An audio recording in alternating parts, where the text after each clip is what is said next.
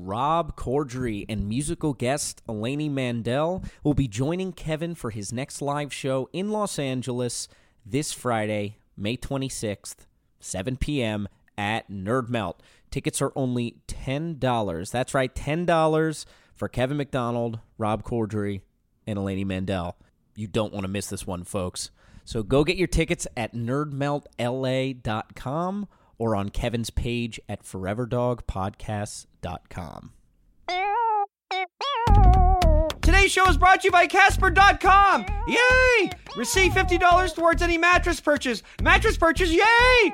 At www.caspertrial.com/Kevin McDonald. We're also sponsored by warbyparker.com. Get a free 5-day home try-on at www.warbyparkertrial.com/Kevin McDonald. 5 pairs, 5 days, 100% free. If you're a fan of Kevin McDonald's Kevin McDonald Show, don't forget to subscribe on iTunes and rate and review us. Be mean, be cruel. All right, put your hands together for Forever Dog's Kevin McDonald Show.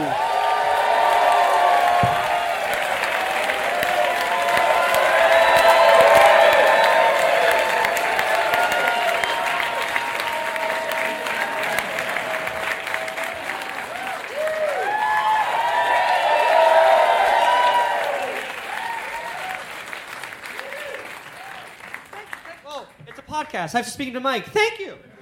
Thank you very much. Thank you. Thank you. Thank you very much. As you all know from listening to my podcast, traditionally the announcer of the show comes out and introduces me. Oh, you don't know that? Right. No one listens to my podcast. Sorry. I'm very sorry. Sorry about that. Well, if you did listen, you would know that usually the announcer comes out, tells a couple of bad jokes that I write for him, and introduces me. Unfortunately, we couldn't get the regular announcer tonight, so I've been spending the last few weeks auditioning younger actors to be the announcer. Yes, I've been seeing kids of 46, 47, looking for just the right one. I didn't realize just how hard it would be. And for the opposite reason, you would think these up-and-coming kids today in their mid-40s are so talented. It was hard to choose. And then on the last day of auditions, I got a few younger babies in their 30s. And I saw some great people, but there was more than one great. There was a few great people, and I didn't know what to do. I didn't know which one to hire, but I had to make a decision. It was, showtime is now. So I hope you like my choice, ladies and gentlemen. We here at Kevin McDonald's Kevin McDonald Show are very proud to present, fresh from weeks of auditions, your announcer.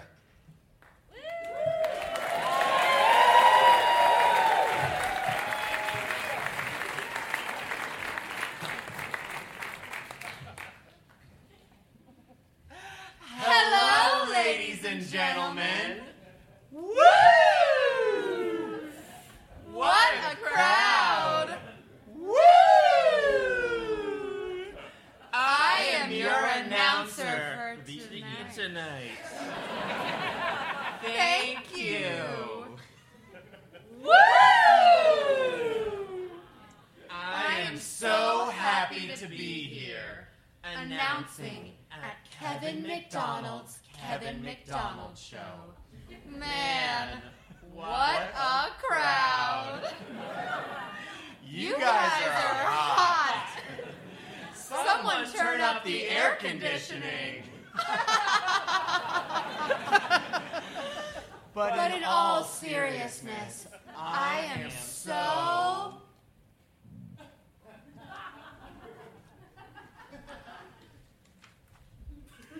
Excuse me. I am so excited to introduce the host of our show tonight, Mr. Kevin McDonald! Thank you. Thank you very much. Thank you. Thank you, and thank you, announcer. And I'm very excited. I'm very excited to have you as my new announcer. Thank you very much. Not half as excited as I am. You're a great kid. If you don't mind, let's go off book for a second. I know we didn't rehearse this, but we're in such a great theater. What do you think of this fantastic theater? I want to hear your thoughts. It's such an amazing space. It's huge, and there's like a really cool bar, and the chandelier is gorgeous. I just love, and it's so, yeah. Excellent insight. Thank you very much, announcer. Thank you. Well, I think it's time to start the show. Hey! Wait a Second, Kevin. That's my job! Right, sorry. Ladies and gentlemen, please enjoy Kevin McDonald and the Kevin McDonald's Kevin McDonald Show! Thank you. Oh, I see the problem. Thank you, my new and excellent announcer. Thank you very much. And thank you, ladies and gentlemen, for coming down to this great festival and even watching my show. Thank you very much. Thank you. Thank you for coming to see me, a minor comedy celebrity.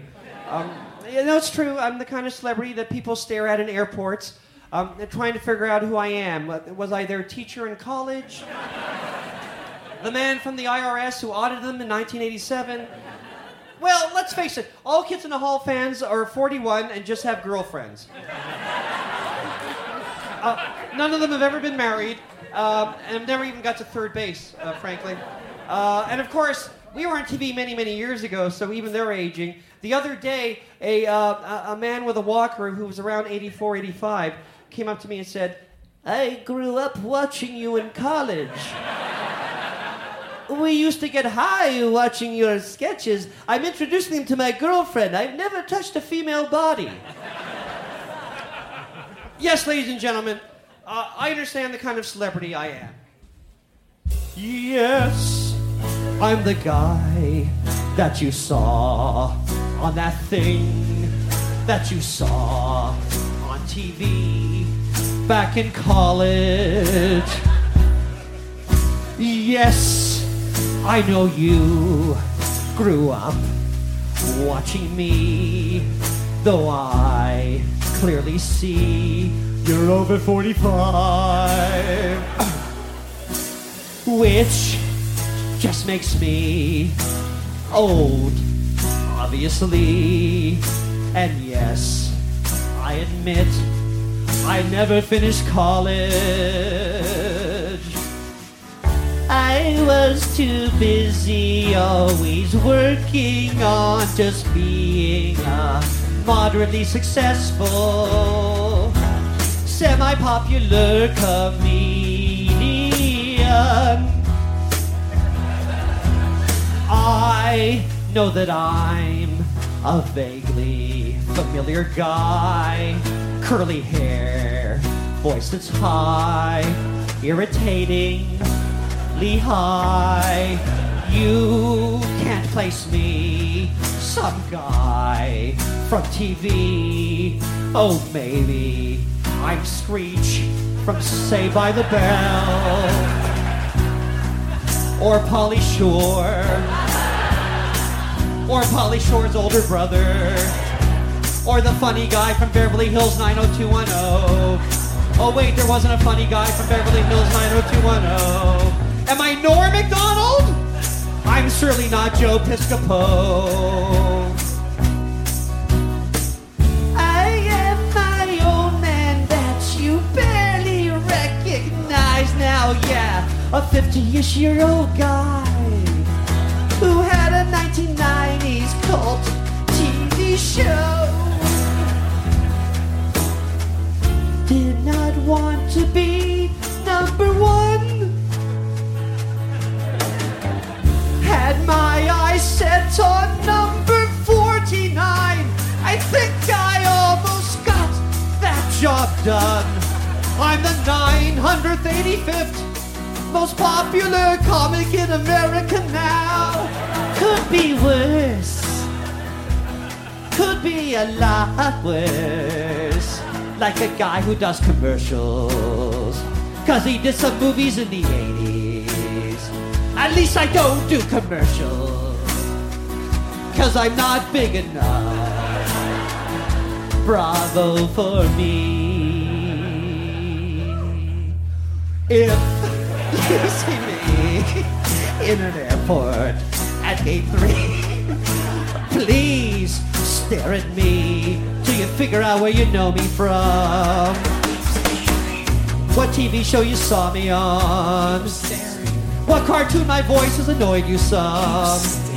And if you don't figure out, just keep staring. That will make me very comfortable. And then ask me what you see me on, forcing me to list my credits with you saying no after everything I list. Hey, what have I seen you on? I don't know. Was it Seinfeld? No. The 70s Show? No. Epic Movie? No. Lilo and Stitch? No. My 30-second appearance in Galaxy Quest? No. That Outcast video? No. Accordion Jim with Jim Belushi? He came to the set with a gun one day? Oh, wait a second, I know you're just a guy who's making me late for my plane.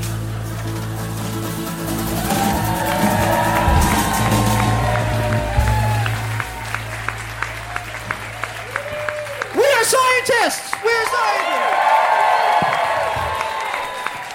More of them later! Thank you.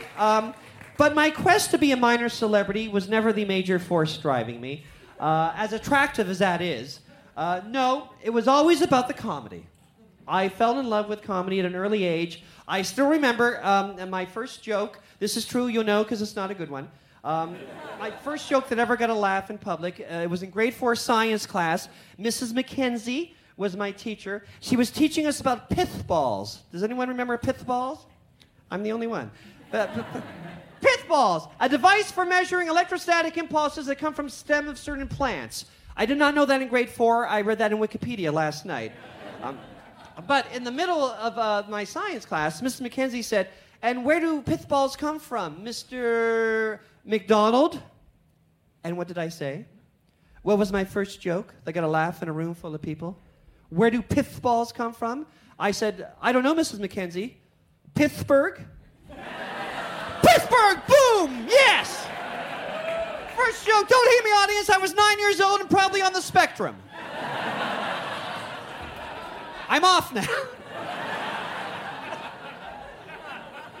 2 years later, the school, thinking that I'd be interested, asked me to participate in the school board public speaking contest. I made it to the finals, telling my funny story about the Community House League football team that I played on and how we made the championship game that year. And we were playing at the professional football stadium. You know the Canadian team, Toronto Argos? Yes. Thank you, 18 people. We were playing at the Toronto Argonaut Stadium, and we were so lucky we were going to have the Toronto Argonaut announcer that day. So if you made a good play, he would announce your name on the loudspeaker. Now, the 11-year-old girl that I had a crush on, Beth Kenny, was coming to the game, and I swore before the game to all my teammates that I was going to at least have one great play and that my name would be announced for Beth Kenny to hear. And I did. I did have my name announced. I did. Kevin McDonald is the injured player. Kevin McDonald is the injured player. Yes, I got hurt in the huddle. I got hurt in the huddle. When we all said, "And break!" I got hurt. The big guy next to me hit me in the ribs, bruising them. Kevin McDonald is the injured player. He was hurt in the huddle. The huddle. I've never heard of that before. Run, Beth Kenny, run! The huddle! True story. Now, every time I told that story, I got big laughs. I was hooked. I was going to be a comedian. And I guess you could say that I got my sense of humor from my dad. Yes, he was a funny, miserable, violent alcoholic. But he was what I call funny by accident. He hated all the comedians I loved. He hated Woody Allen, Monty Python, Richard Pryor, Steve Martin, Lily Tomlin. Hated them. Then one night, my mother and sister went to the mall. My dad and I were alone in the house. I was 15. He came to me, and he was a little drunk, and he said, "Hey, kid, guess what? Tonight's the night you're going to try beer." What? Really? I was so excited. My dad and I were going to bond, and I would drink beer for the first time. He brought a beautiful bottle of beer and 2 glasses down on a golden tray. He poured a little into my glass. Wild with anticipation, I took the glass and had my first sip of beer. I immediately disliked it, spat it back in the glass, and said, "That's awful. I hate beer." He looked at me with sad eyes and said, "Oh, yeah? Well, Woody Allen's a fag." Like I hurt the feelings of his girlfriend Beer. Here's another funny thing my dad once said while drunk at a party. It's 2017, so I may be arrested, but my dad really said this, so here I go. It was a birthday party that his second wife Susan gave for her Jewish friend Judy. Uh-oh. It was a big party. Judy's parents and family were all there, as well as all her friends. My dad kept going to the washroom a lot, which meant that he probably had hidden a vodka bottle in his pants. Crotch-sized vodka bottles. My dad loved them. Then after one of the bathroom visits with his vodka bottle, he came out. The room was quiet. My dad was drunk and loud, and he said, "All I know is the Jews must have done something pretty bad to get the Nazis that mad at them." What? What? Why is everybody yelling at me? Why is everybody throwing things? Come on, Kevin, we talked about this. No, we didn't. No, we didn't. My first job, after leaving my dad, was at a movie usher. I was the funny usher. I ushered E.T. My movie theater was in a large suburban mall that had many stores in it. On one crowded Friday night, this is my funny usher story. I'm ending with this. I don't know why. There was a large lineup for the 9:45 showing of E.T., but the 7:10 show was running an hour late. So it was 10 o'clock, and there were 237 angry people who had been in line for an hour. They were very, very angry. The frightened manager came to me and said, "Hey, you're the funny usher. Go out and entertain them until we let them in the movie." I didn't know what to do. I was also the coward usher. I didn't know what to do at first, but my mother had asked me to buy something at the mall grocery store on my break. So I walked to the lineup of 237 angry E.T. people who all instantly started complaining when they saw me. I held up the sign that said Theater 2 E.T. written on it and said to the crowd, "Follow me, E.T. people." They happily followed me, but were a little confused when we started moving away from the movie theater. An usher with 237 people behind him, we walked down the mall for 3 minutes until we got to the large grocery store. I bellowed, "This way, E.T. people!" And 237 people followed me up and down every aisle. True story. Till we got to the canned food section.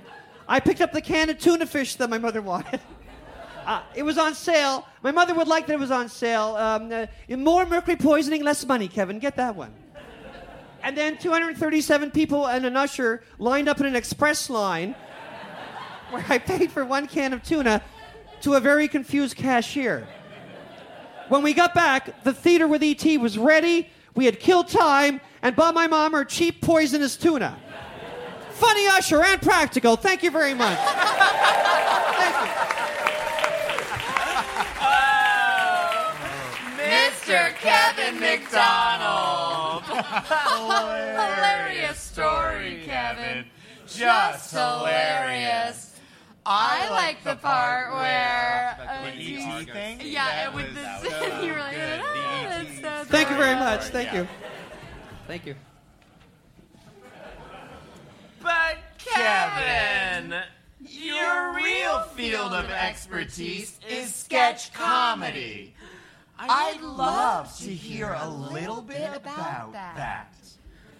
I studied improv with Del Close for a few years after his death and learned a lot. But I know virtually nothing about sketch comedy. Please teach me. Well, you know, announcer, and you're a good kid. You really are. I do know a little bit about sketch comedy, but we're actually very lucky here tonight to have a real expert who can help me out, I think, a lot more than I can help myself out. Would you like to meet him? You know it. Wow. All right then, announcer. And ladies and gentlemen, please welcome one of the kings of sketch comedy, and maybe just comedy, or a viceroy of comedy, Mr. Mike Myers.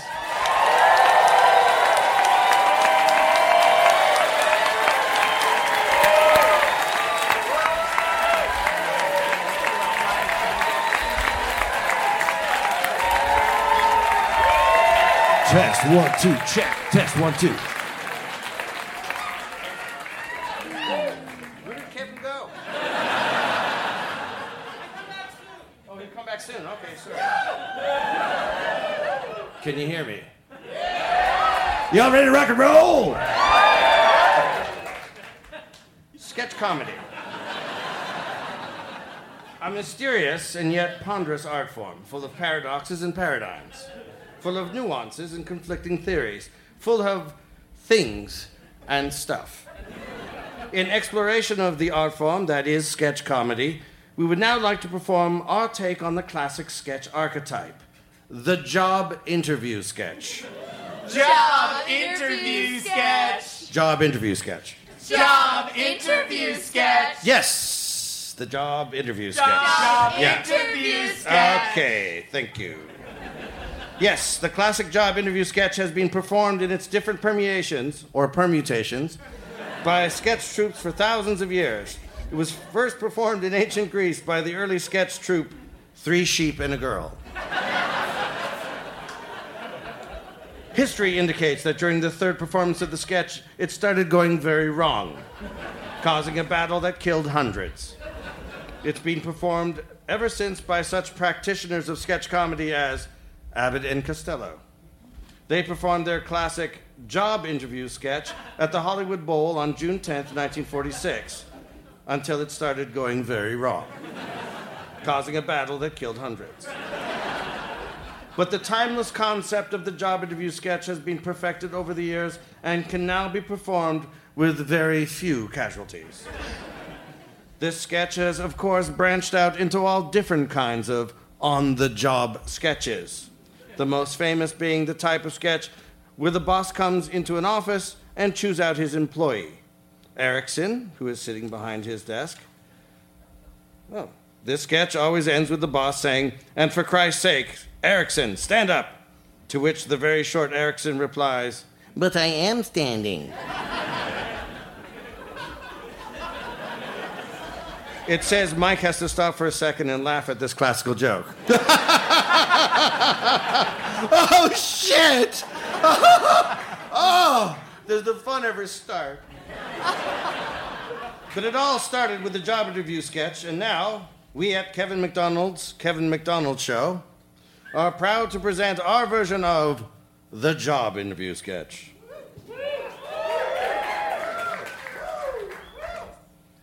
Job interview sketch. Thank you. Thank you. It says voiceover. First, the actor playing the young man enters. Round of applause, it says in the script. Thank you. The young man is extremely nervous as he badly needs this job and hopes that he presents himself very well in the interview. Oh boy, I'm nervous. I'm really, really nervous. Sure am nervous. You may notice that the young man is being played by a much older actor. This is due to the age of the comedian whose show this is and is not intended to confuse the audience. Boy, am I a young guy who's nervous. Well, it's time for the interview to start. Better knock on the door. Knock, knock. Knock, knock, knock. Well, that's strange. Better just go inside the office then. Nothing wrong about going inside the office of a boss you've never met when he's not there. And the actor playing the boss is now introduced. He is, of course, a gruff but warm-hearted. There's no boss. There's no boss. Oh, dear. There's no one there. Where's the boss? You can't do a job interview sketch without the boss.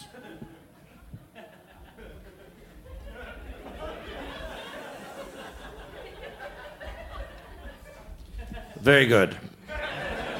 Until the sketch gets back on track, the actor portraying the young man is not panicking. He is looking for the boss, even though the boss could not possibly be in the drawer of a desk. But it kills time and maybe gets a few laughs along the way.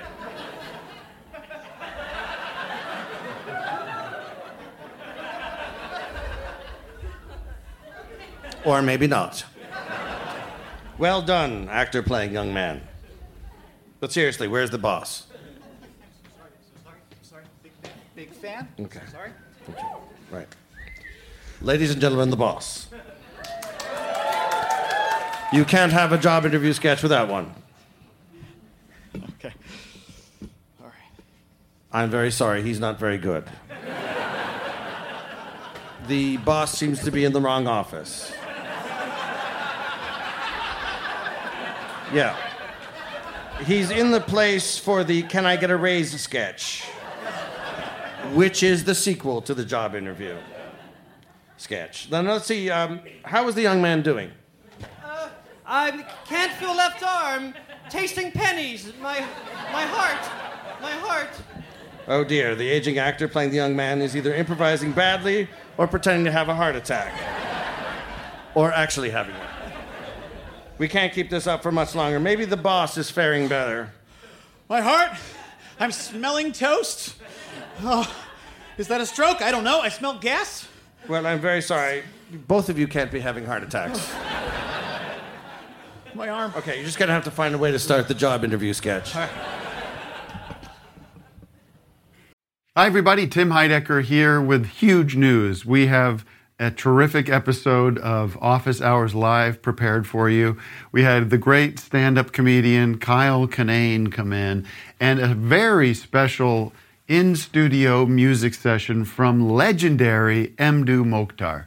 You're not going to want to miss this one. You can find it on your podcast app of choice by going to Sears or Macy's and getting an iPod and then coming home, charging it up, and listening through your app.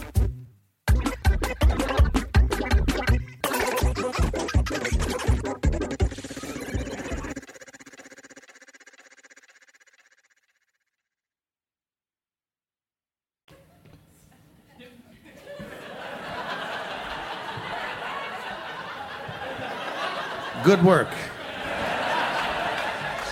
Actor playing young man. We may now begin the job interview sketch. Job interview sketch. Stop it. Start the sketch, gentlemen. You're all ready, and we're all very excited to see it. And read from your scripts. Okay. Sit down, Peterson. I'm very busy. What is it you want? Pleased to meet you, sir. My name is Peterson. Well, Peterson, I guess you've been working here for a year and a half now. Yes, I read your ad in the paper, and I would love to work here, sir.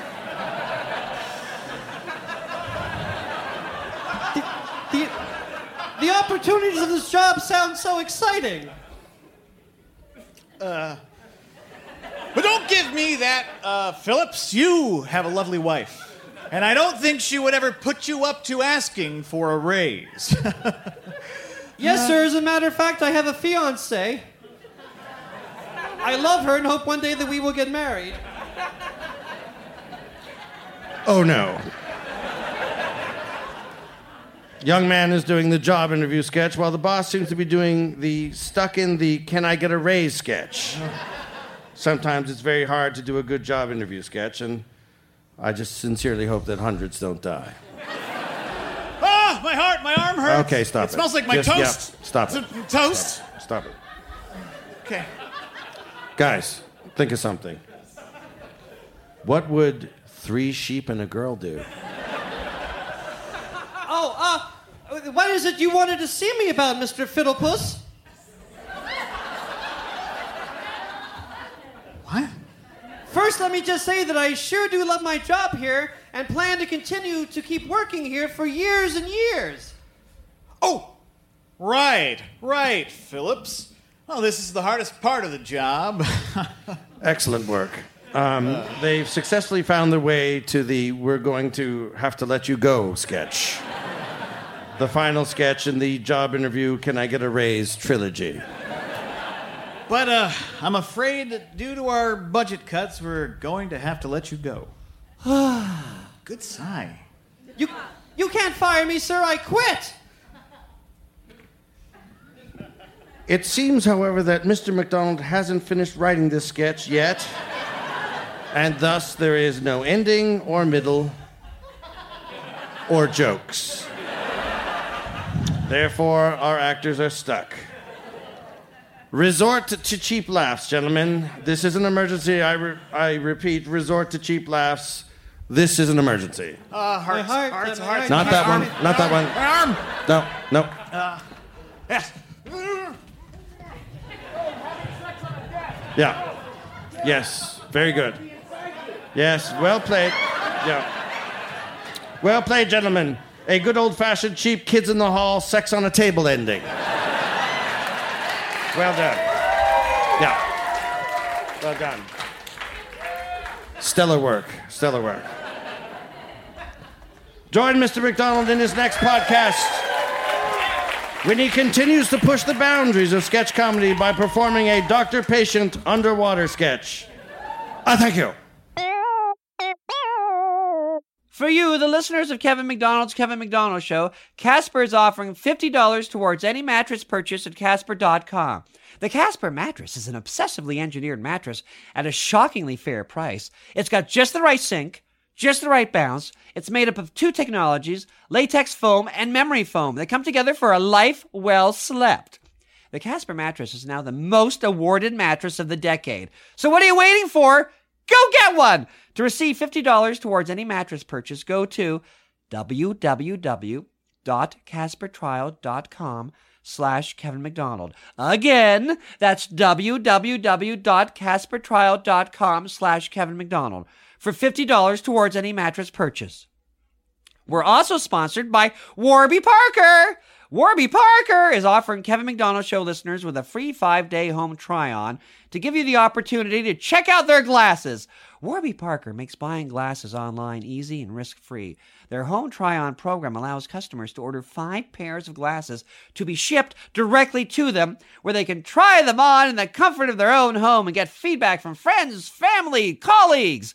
Users can keep the frames for 5 days before sending them back free, using the prepaid returning shipping label with no obligation to purchase. To get your home try-on today, go to www.warbyparkertrial.com/Kevin McDonald. That was fun. I'm going to do it again. That's warbyparkertrial.com/Kevin McDonald for your free 5-day home try-on. I'm very excited to have you here. Thank you. This isn't at all stilted.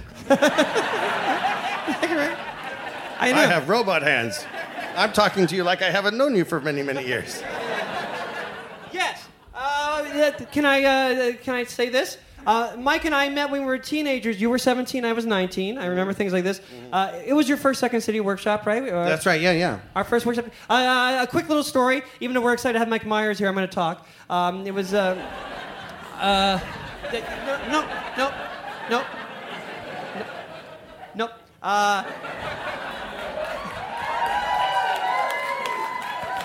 Mike grew up in Scarborough, the other end of Toronto. I grew up in Mississauga, the other end of Toronto. And in Mississauga, I thought I was the funniest guy I know. There was a guy named Glenn Ford, not the famous actor. He was funny, but not as funny as me. And I had this gunfighter theory that I was the funniest gunfighter. And then in the first class, I saw that Mike could outdraw me and was the funniest. But that's not the story. I'm ad-libbing now. Here's the story. Mike and I were shy at first because everybody else was over 30. And this is not even leading to a question. This is more of a political statement now, right? Part of your manifesto. Yes. I'll shut up soon. It was a 6-week session, and then the beginning of third class, Mike came to me with a driven look in his eyes, and he said, "You know what, Kevin? I'm going to start volunteering. I'm paying a fortune for this workshop, $60. And then he performed, and it was good. That's my story. Thank you. And nowhere near a question.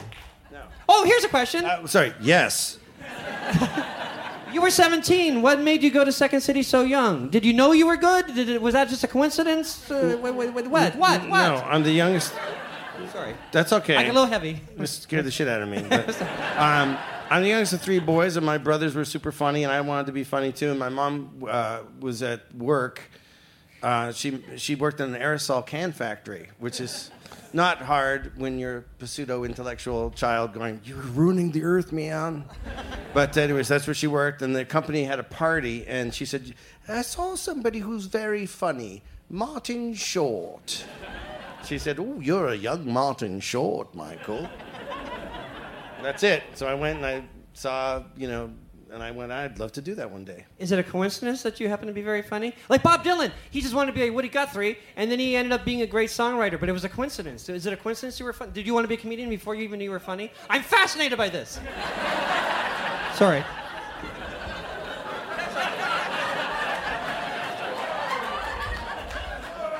I want my dad to come pick me up now. Sorry.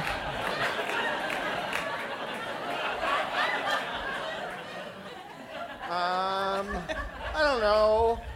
Should I re-ask the question? Yeah. No. I don't know. I just, I come from Canada. We produce comedians and hockey players and bauxite. And I thought, I don't know how to come up with the necessary components in the making of aluminum. And I ankle skate. And I'm the child of English immigrants who didn't want to spend the money on the gear, the hockey gear. So I only started to really skate in Los Angeles. I was 30, and I took power skating because I was just humiliated. But you're from Canada. And I was like, yeah, I know, and I suck. What do you want from me? Do you still skate? I do, yeah. I love it. And my son's going to be skating now. He's going to play hockey. And it's my daughter, too, yeah. But I loved comedy. My dad was from England, and Peter Sellers and Python were just gods in our house. And I was like, our house was like, we grew up in government-assisted housing in Scarborough, and it was nice, though. I didn't think I was a Rockefeller, but I never thought I was poor, which is one of the nice things about growing up in Canada, is that we don't have a fear of big government. We have an insistence on good government. Crazy. Right on. No, it's true. And but when in my house there was if Young Frankenstein came on, it even felt like the house smelled better, and there was a general truce afterwards. But you were also like a child performer, right? I remember you told me you had your actor card. When I first met you, you already had your actor card. I started acting at the age of 6. Gilda Radner played my mom in a TV commercial. Really? Yeah. Wow. For British Columbia Hydro, and the hydroelectric, so we call it in Canada, hydro. And was she nice? That's a stupid question. I fell in love with her, and I cried on the last day, for which I then became known as Sucky Baby. Thank you, Gilda. Which to this day, my brother Paul, who's in his 50s as am I, if I get too full of myself, he'll go, yes, Sucky Baby. And I'll go, shut up, you shut up. And then I realize I'm the father of 3 children. And I have a company and stuff. But I was Sucky Baby. And I took tap dancing lessons, so I was also Tippy Toes for a while. That's right. I remember seeing you. Hey, Tippy Toes. Were you on Junior Boogie? I was on, it was a Canadian TV show called Junior Boogie. Thanks for letting me know what it was. I keep forgetting that they're here. Or as my mom called it, Bougie. And I had to go and get disco. I hated disco, but it was like a chance to be on TV. And I had to go into the Jamaican part of Toronto, Bathurst and Bloor. Right. And I went in there, and my mom says, we have to get you a bougie hat, Michael. And my mom went into a store that was like just filled with pot smoke, and it was Rastafarians, and it was like, chicka, chicka, boom, boom, boom. And mom said, I didn't know this music very well. And said, excuse me, young man, my son would like a bougie hat. To which the Jamaican guy went, and the whole family came out to look at me. The little blood clot came in here with the mom with the bougie hat. And I was like, I'd like to die now. And I did it, but I was terrible at it. And the producer said, are your parents forcing you to do this? And I remember his name. His name was Vlad Handera. Good name. That came from my ankles, that memory. And he said, loosen up, Mike, loosen up there. So it was, remember, everybody was kung fu fighting. Yes.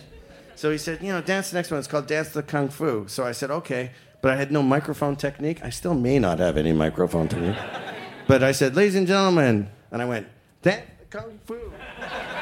For which my third nickname was Ants Ung Oo. Because on TV it was Ants Ung Oo.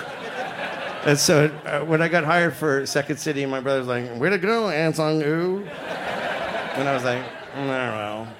Is this Paul? He's sounding kind of mean. Peter. Oh, Peter. Paul's kinder. Paul's kinder. I've already asked that. I've been thinking about you a lot. Oh. And all these memories. I remember some of your shtick. Do you remember you used to speak French in a Scottish accent? Yeah. That was the wildest thing I'd ever seen in my life. You don't have to do it. I'm not like. I'll do it. Can you? I do so. Sommes-nous sur la bonne route pour Paris, eh? Quand j'étais jeune, je peux faire beaucoup de choses, mais pas maintenant. I'm not kidding. Ah oui, c'est la vérité. Ah oui.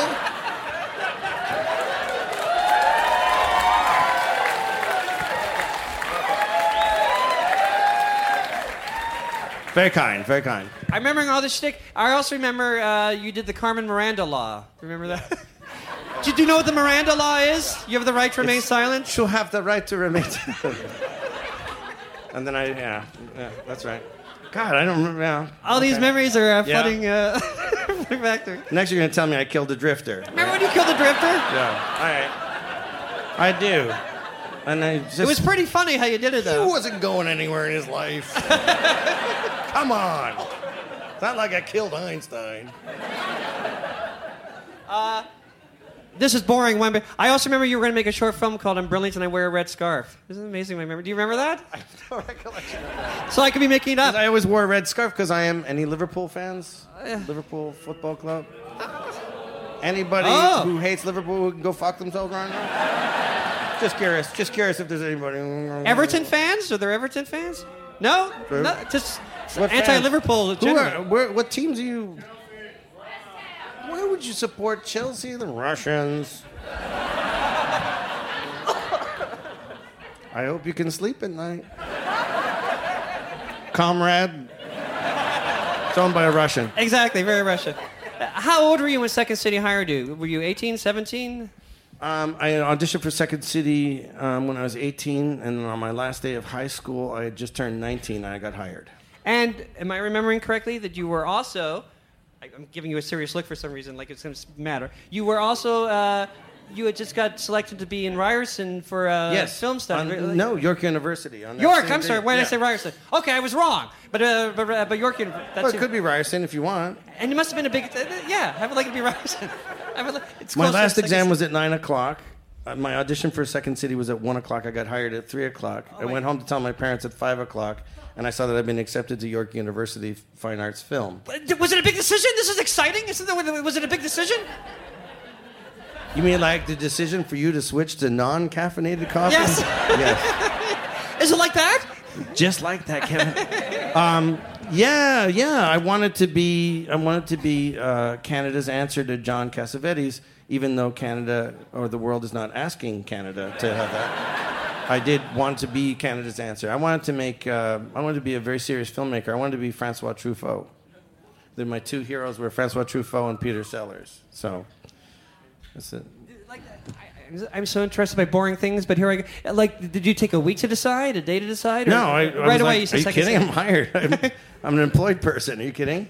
And isn't that the youngest person that's still to this day? Catherine O'Hara was. I'm the youngest male, supposedly, but Catherine O'Hara, I think, was 17 or something. Oh. So she couldn't actually legally play in a lot of the places that she went to. Oh, wow. Yeah. Sorry. Oh, wow. Yeah. Yeah, really. Yeah. Mic work.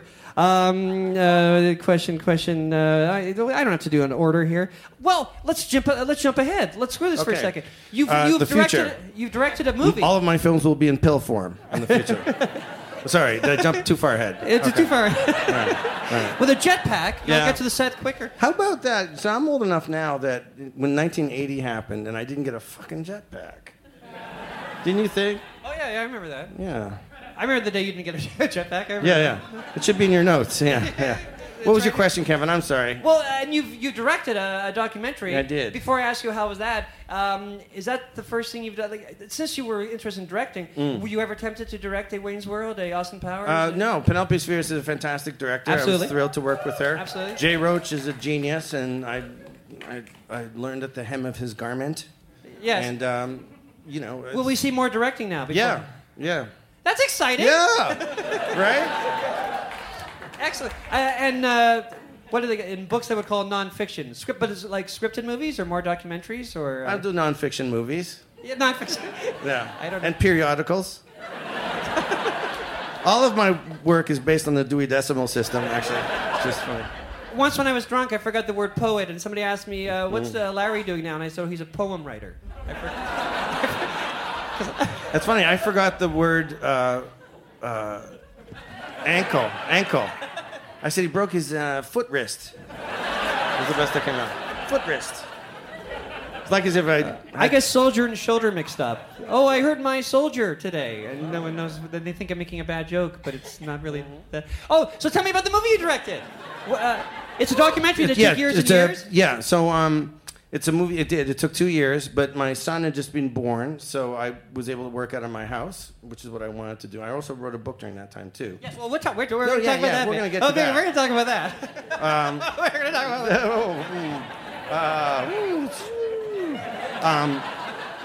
that. In Wayne's World, Alice Cooper's in Wayne's World, and his manager's a guy named Shep Gordon. And Shep Gordon is, he's an ethical hedonist. He's a progressive capitalist. He didn't have a wiki page until I made the movie on him, so he's kind of like this guy, which is kind of like being invisible almost if you're responsible for that much entertainment as he has been for the last 40 years.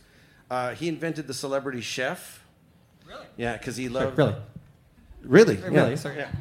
And he's just this fascinating guy, but the main thing I wanted to do is I wanted to make a movie about somebody and prove the theory that you can make a wonderful living and still be a nice person, which is the only thing I really wanted to point out, because he's just, in different times in my life that, were painful and whatnot, he was there for me and like a lot of my friends and stuff, and he almost died during the making of it. He got, is Barry, are you here? With an aortic, thank you, aortic aneurysm in his gut. Don't blind me with science, dude, I'm just a layman, I make the funnies, I'm not, in his gut. And thank you, Barry, I'm so glad. Thank you. Anyways.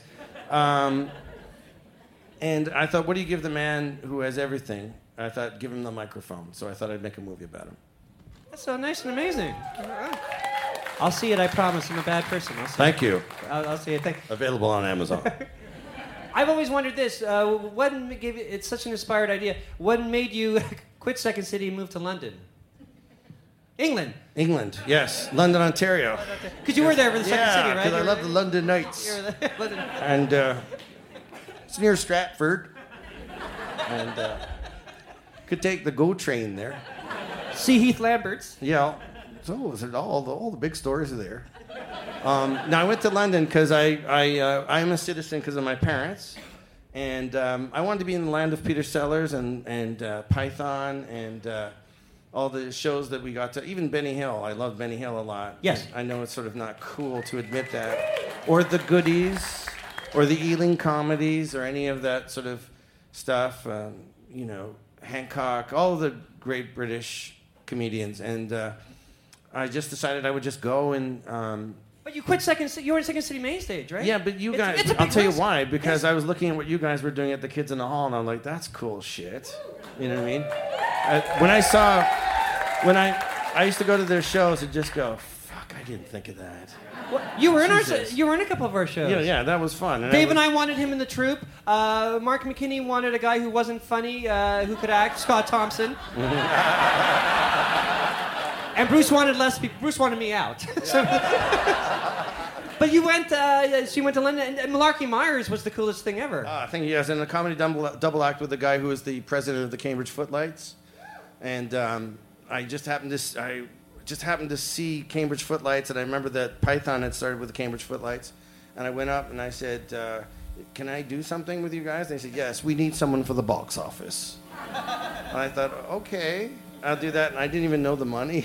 So I was like, and evidently it's different sizes, and they're very anal about it. And there's UB40 cards and unemployment benefit 40 cards that, so I've got concessions, mate. I'm like, you've got hot pretzels, concessions? What the fuck is concessions? And I'm an OAP, mate. old age pensioner. And anyways, but they didn't have any seats, and it was freezing. And at that time, I used to be super fucking skinny even when I was on Saturday Night Live. I look at it and go, wow, that's Bataan Death March skinny, dude. That's crazy skinny, right? And no offense to anybody who was on the Bataan Death March. Sorry. No offense. In Canada, it's a source of huge jokes. That's all you have to do is whip out Bataan Death March, and it's a fucking good night.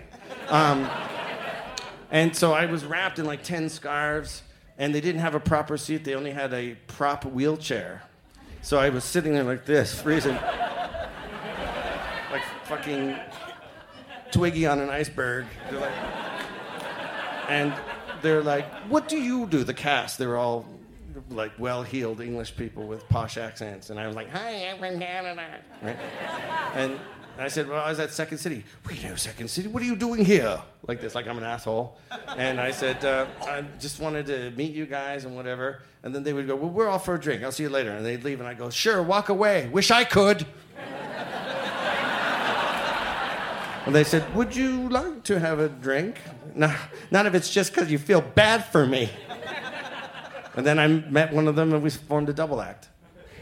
And it was great. You guys did Neil a show at Malarkey. the Rivoli for a week, right? Yeah. I remember that. We tried to make it a Kids in the Hall style show. Oh no, it was totally different. It was so clever.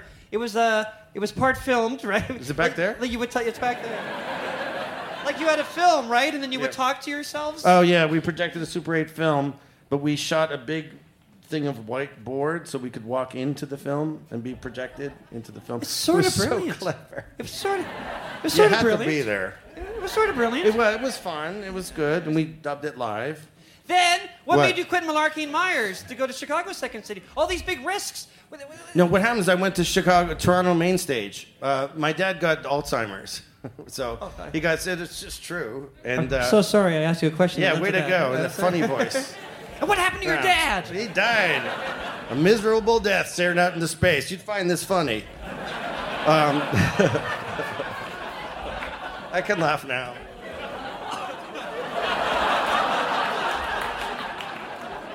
It's okay, Every Father's Day, you suckers have to get something. I know. That money goes right in my pocket. So I'm good about it now. I'm good. Yeah. I'm good. I'm happy. Happy days are here again. Yeah. I'm good. Anyways, that's what made me come back to Canada. And then they offered me, because I was in a touring company, and then they offered me main stage, and I did a main stage show. And I did the character of Wayne Campbell there, which was fun. You're very kind. And indeed, party on. Monkeys may fly out of your butt. There's a plethora of things that they say. And then I did stuff on Canadian TV. I did a show called It's Only Rock and Roll. I remember that. He's not lying. It's true. Thank you. I remember that. I remember that. Forsooth, it is true.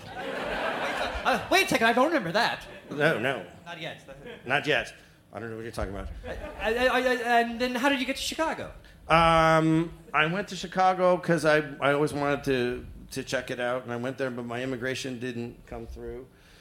And so I worked with Del Close, the comedy legend. Yes.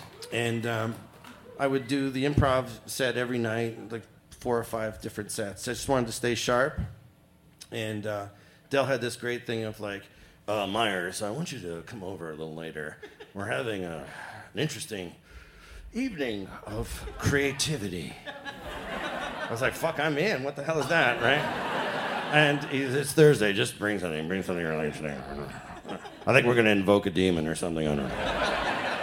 So I was like, okay. So I had nothing, right? And then I was homesick, and I thought, oh, fuck, I should get hockey cards, get caught up, all the different players. So I read his fortune with my hockey cards. So I was like, as there are 4 parts in a man's life, there are 4 divisions. What's in your Norris division card? Interesting. It's a stay-at-home defenseman. That tells me that. And he loved it. He did. He laughed. He are laughed it to the point where he had an emphysema attack. Oh. And he was like, "You motherfucker!" But that's not when he died. And then I called my brother Paul and I said, "I almost killed Del Close." He said, "I think you're gonna make it." That's what he said. Like that was a a bar. Is it true you're playing Del Close? I read that somewhere. Yes. Sorry, I keep screaming. I'll get calmer. We're near the end. I'll get calm when it's too late. Well, that's exciting. Are you writing it, or are you? No, it's written. I just play him from 1997 to 1999 when he passed you do away. a perfect impression of him. Are you doing the perfect, or is that? No, I don't know if it's a perfect. I haven't really learned. I'm working on it yet, but it's. But everybody has a Del. It's like when you work at Saturday Night Live, everyone has a Lorne. You're kind of issued it when you come into the thing. It's like the pinky goes here, and you do the, Who was in the cast of Chicago? Is it like famous people that will excite us? Bonnie Hunt. Kevin, no, I honestly, just because I have bronchitis. I do. It's true. What type of bronchitis is it? In the gut. Thanks. The chest kind. Thank you. We'll be coming back to you often in the show. And how? I guess it's probably something I could get. But how did you get Saturday Night Live? How did that happen? What an amazing thing.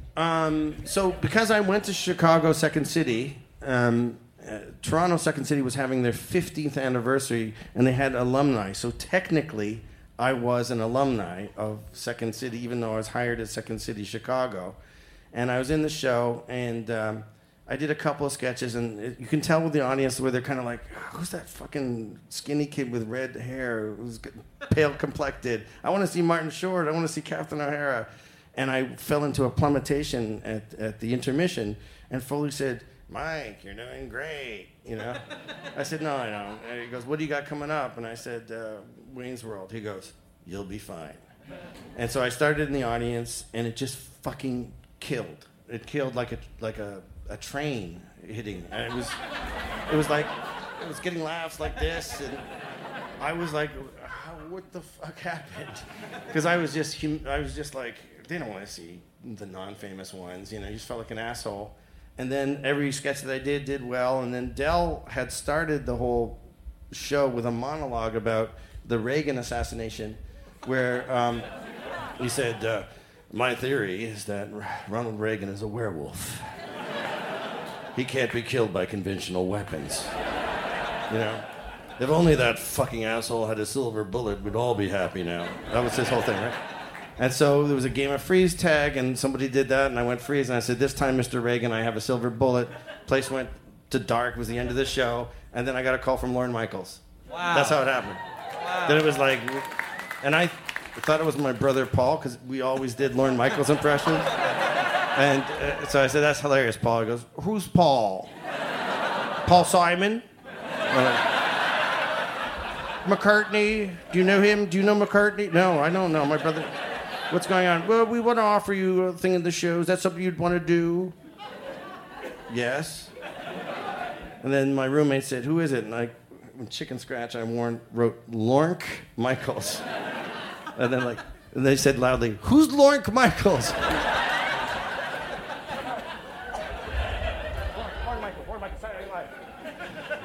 You probably don't remember this, but the Kitchen Hall, when we were, Lauren flew us in 1989 to his office to impress us, and it did. Yeah. And we signed. We didn't have to, but he flew us to New York to sign for the pilot, or I guess for the series. And then we leave the office. The elevator opens, and you come out. And we had no idea you were... And Mike, what are you doing here? He said, I'm talking about maybe doing SNL. And it felt like for a brief second that Toronto was going to rule the world. It did. No, I was really happy to see you guys. Believe Your Pilot is a masterpiece. Have you ever seen the Kids in the Hall pilot? The whole series is fantastic, but I'm not even kidding.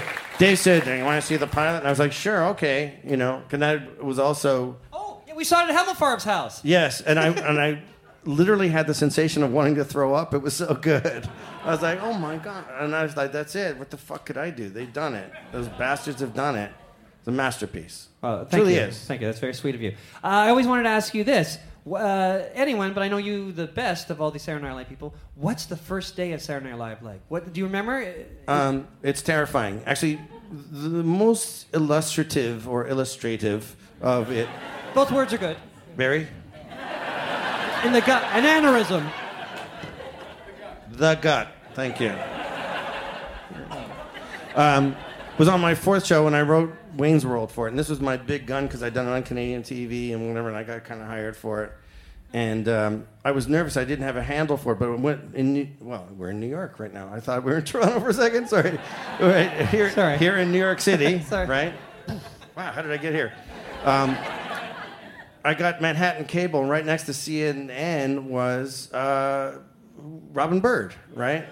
And I was like, 977P, the extra E's for extra P. Now, I'm from Toronto, and I'm like, what the fuck is that? And I'm thinking I hit like a porn channel or something, because it's all weird. And I thought, well, what if Wayne was on cable TV, right? Because cable access was a big thing. So I wrote it on cable access, and I wanted to throw up, and I wrote it, and I put it on the pile. So at Saturday Night Live, there's the room where you do the read-through, and it's a big room, and there's a big desk in the middle of it, and there's a pile, a hand-in pile. So I wrote it on yellow pad and stapled it, hand wrote it, the sketch, and I put it on the pile. An experienced writer, this is now 4 o'clock in the morning, and I was like, what if they don't fucking laugh? I'm dead. An experienced writer came in, went to the pile, which I didn't know you could do, because in Canada you get your hands cut off if you went to the pile, right? He went to the pile, and he started reading my sketch like this, and went... Looked in the back of it to see if that's where the funny was, right? And he took it off the pile and put it on the read-through desk. And I was like, what the fuck? What does that mean? He left. Another experienced writer came in and said, is this your sketch? I said, yeah. And he read, no, it sucks. I was like, what? He goes, it sucks. It's not funny. You will never win over the table, like the read-through table, if you hand this thing in. And I said, okay, thanks, like that. And he left it on the table. And I had the sensation of, has anybody ever flown to, like, Japan? When you're that kind of disoriented and jet laggy. And I was like, and something grabbed me like this. And I just went over and I picked it up off the table and I put it on the pile and I went home. Wow. And I was just like, I'm dead. I'm just dead. It was the last sketch in the pack of the read-through. There's like 40 sketches. 40 sketches. At sketch 30, Lauren went... The sketches at the end to the host suck. Right? I'm like, what? My sketch is number 40, the last sketch. And Lauren starts to eat at that time for the stage directions. He's eating popcorn, so it's like, Wayne goes into the... And it's like... None of the jokes in the fucking stage directions played. It was like, clicky, clicky. People are like this, starving out of their heads, because it's now 5 o'clock in the afternoon. Then came to my sketch, and it fucking played. Wow. Which was weird. And then my sketch was in. And then that same writer, and then I did it like 3 other times. On the last show of the season, that same writer who had said, it sucked, don't hand it in, who I never talked to because the Scarborough in me came out with that guy. Oh, yeah? Oh, yeah? Yeah, it sucks. Right? He came over and he said, Mike, I want you to meet my brother. He's a big Wayne's World fan. Do you want to meet him? And I thought, fuck it, yeah, I don't want fights with anybody.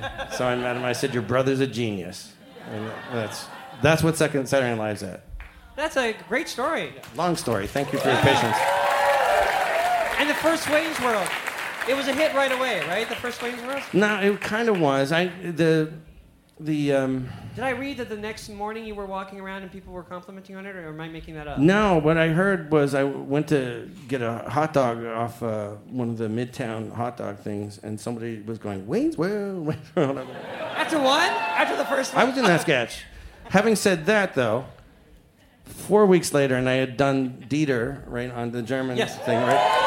Dieter, yes. If we have time, we'll talk about Dieter. A cab driver came and picked up, and he goes, where are you going? I said, 30 Rock. Okay, great. He goes, you work there? I go, yeah. He goes, you a stagehand?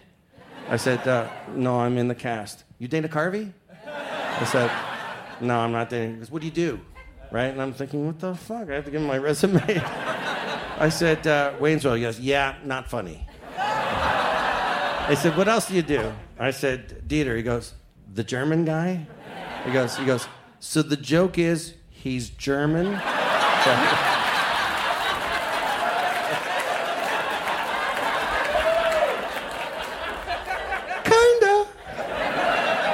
And then I I actually gave him a tip because I'm such a stupid Canadian asshole. Yeah, here you go. Have a great day. Drive safe now. Joe, because he's German. Dieter, I imagined that you came with that from waiters at Queen Street. Yeah. The sort of... Queen Street is a street in Toronto. Yeah, and it's very artsy kind of street, and it's sort of like, your order has become tiresome. What? Okay. Time for you to leave now. You're young. I have a feeling they're going to say we're running out of time soon, so I'm going to jump ahead to Austin Powers. Yes. Now become James Lipton. Austin Powers. Now, though you thought of Wayne before Saturday Night Live, thinking of characters when you're in the grind, when your mind's window is open to sketches, and you think of characters all the time, I can see that. But you thought of Austin Powers after Saturday Night Live, right? Yes. So, like, how did that happen? You were walking around the house? Austin Powers happened? My dad had just died. Yes, that's what I want. Of what? Of the gut. I was... If you see pictures of that time... Oh, that's true. He really did just die. I'm sorry. No, he really did. He did.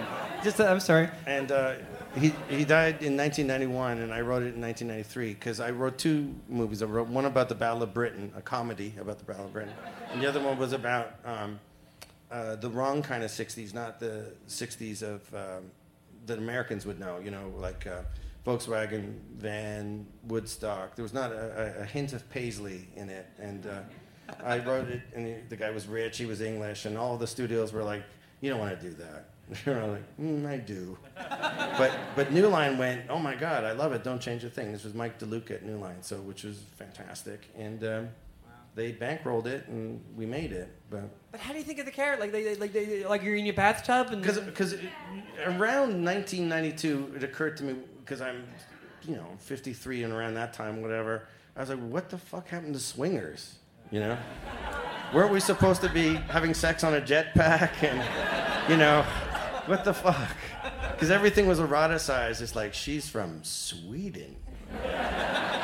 She's a stewardess, And then all of a sudden people were like, yeah, that's creepy. Stop doing that. So just Rip Van Winkle. A lot of Sleeper. The movie Sleeper was a big influence. Great movie. But he went to the future. And great movie, got a big laugh? Great movie. Because it's like saying Hitler was a madman, right? Yeah. Hitler, he was a madman. Good point. Never occurred to me until you put it in that context. It is a great movie, Sleeper. But that was in the future from the present, and anyways, whatever. And was it a character that you've done before? No, I just had started to do this thing to make people uncomfortable by saying, do I make you horny? And people go, what? To you, am I Eros Manifest? Do I make you Randy? I'm sure they're going to stop this interview any second, but I just remember, Wayne, it was a sketch. It was a brilliant sketch. It was like a Romeo and Juliet kind of sketch, wasn't it? At Second City in Toronto. Yes. It was Did you ever do that sketch on the show? No. I just made it cable access, and then... Well, that's the smart I thing said that about 10 minutes ago. I'm sorry. You're right. You said that was the first one. Yes. Sorry. Another thing about Lorne. Yeah. That was a great sketch. Thank you. Do you ever think of doing the old Second City sketches? I don't know why I'm asking that. That's a crazy question. Doing like a best of all your sketches? No, not really. I like doing... I used to love to improvise, but then the cell phone camera video emerged, and then it became impossible. I was on stage at Magnet Theater, and somebody... Bless you. What does she have? Bronchitis. In the chestal area. And somebody on stage, a very funny young female comedian, said, and I was like, so, where had you been tonight, right? Was the first line. She said, I just got back from being kick-fucked.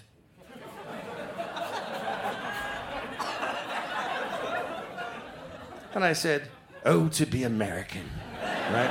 That was my line. But then I saw on YouTube, Mike Myers endorses kick-fucking. And I was like, oh, well, goodbye, improv. I salute you. So... Yes, and. Yeah, yes, and. Yeah. Yes, and. Yes. Yes, and. Yes, I can't do that anymore. Yes. Okay, I'm sure we're near the end. I keep expecting the lights to go up. So tell me about the book. I'm going to read the book when I finish doing The book is about Canada. It's called Canada. Yes. And what got you to write it? Penguin Random House Canada said, Canada's 150 years old this year, which we are. It's our sesquicentennial. 150 years young. I remember the 100. But we have a body of an 80-year-old. Thank you. Thank you. You're seriously too kind. And I thought I wanted to talk about my 53-year relationship with Canada, because there's no one more Canadian than a Canadian who no longer lives in Canada. And I just wanted to, for some reason, my Canadianness is important to me, and I've had American friends accuse me of enjoying being Canadian. And I thought, I do. I actually do enjoy it. And I don't know what it is, because it's a very subtle and nuanced country, but I will have to say this about Canada, is that I don't think there's another country in the world that tries to get it right as much as Canada does. We don't always do. And it's true. I think we do. And that's true. And we may not have a banjo like Americans, and we may not have put a man on the moon, but we've been awfully nice to the man on Earth. So that's what I like to think about Canada. One last question. Is this the happiest time of your life? You have a family. It is the happiest time of my life, yes. I thought so. It is. No, I sense that from you. Yeah. I see you every 7 years. Yes. And you're always happy. Yes. But this seems like I the have happy 3 thing. fantastic kids, and, it changes your... I mean, it's such a cliche, but it really does change and give you perspective of everything, so... I'm childless. Mike Myers, ladies and gentlemen! Mike Myers!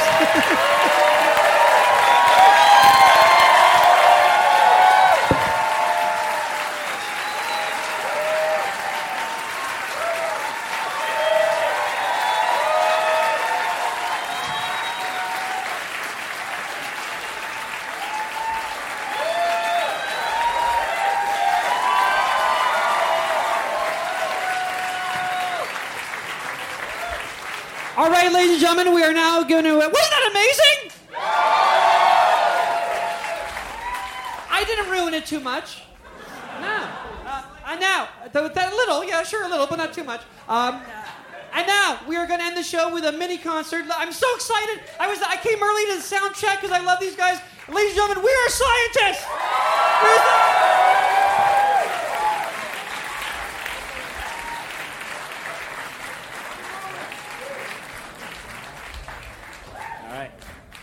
This one's a cover.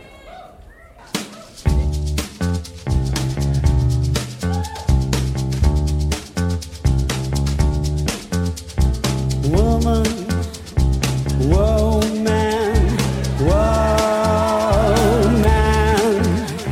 she was a thief, you got to believe. She stole my heart and my cat.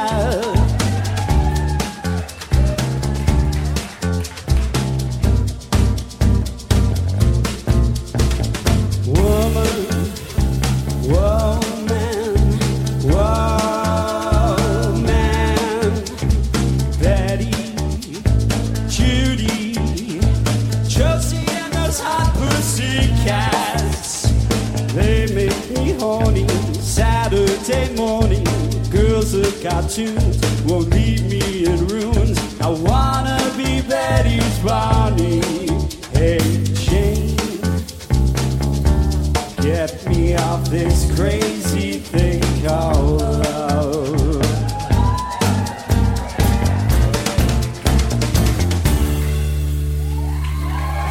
Thanks. Hi, Mike Myers.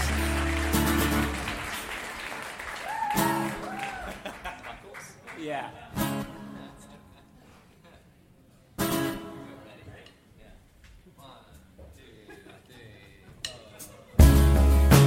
Could this take so long? It's been ages, dear. And through these wasted months, waited patiently. So you made me say, why not make this interesting?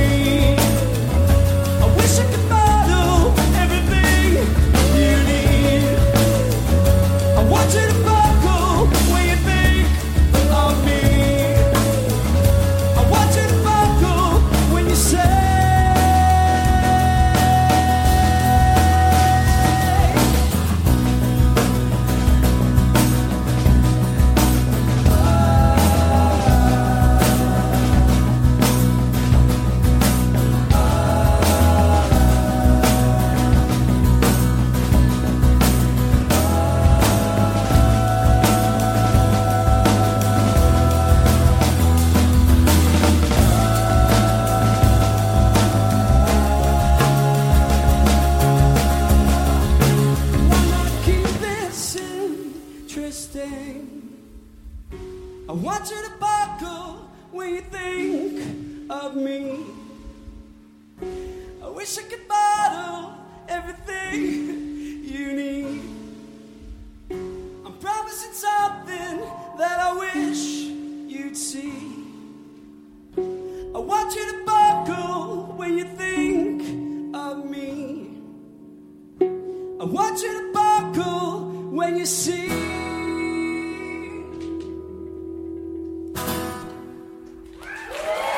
Cool, thanks guys. Thanks to Kevin for having us.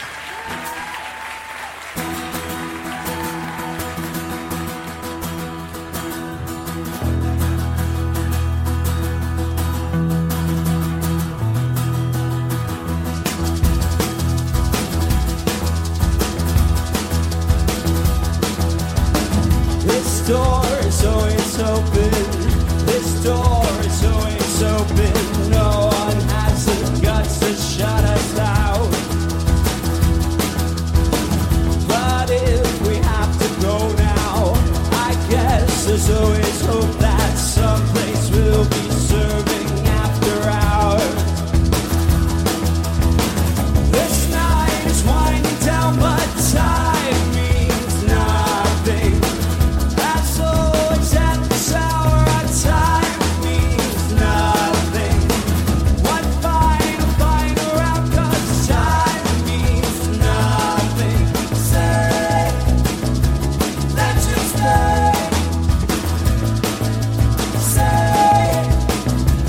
that you stay.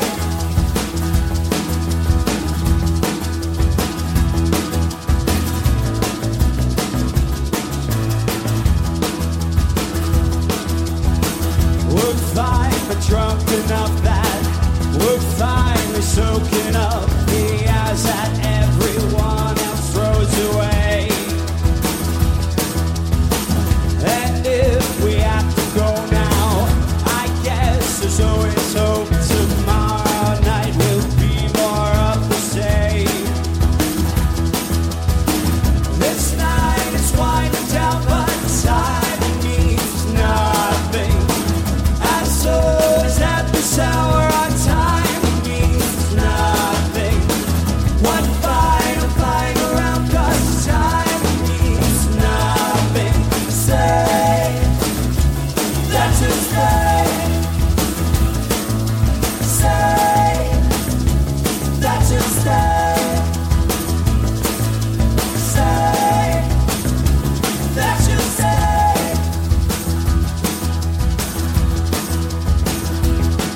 We're all right where we're supposed to be.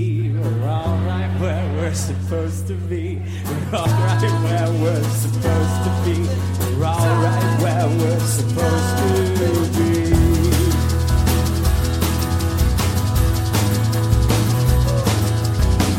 This door is always open.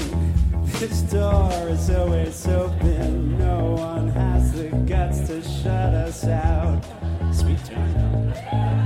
No one has the guts to shut us out. Chris Kane on bass guitar. Time means nothing. Time means nothing. One final round, 'cause time means nothing. Say that you stay. Say that you stay. Say that you stay.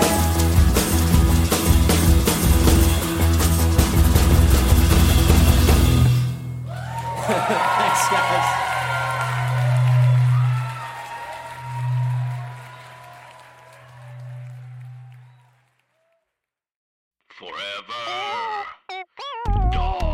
This has been a Forever Dog production. Executive produced by Joe Cilio, Alex Ramsey, and Brett Boehm. For more podcasts, please visit foreverdogproductions.com.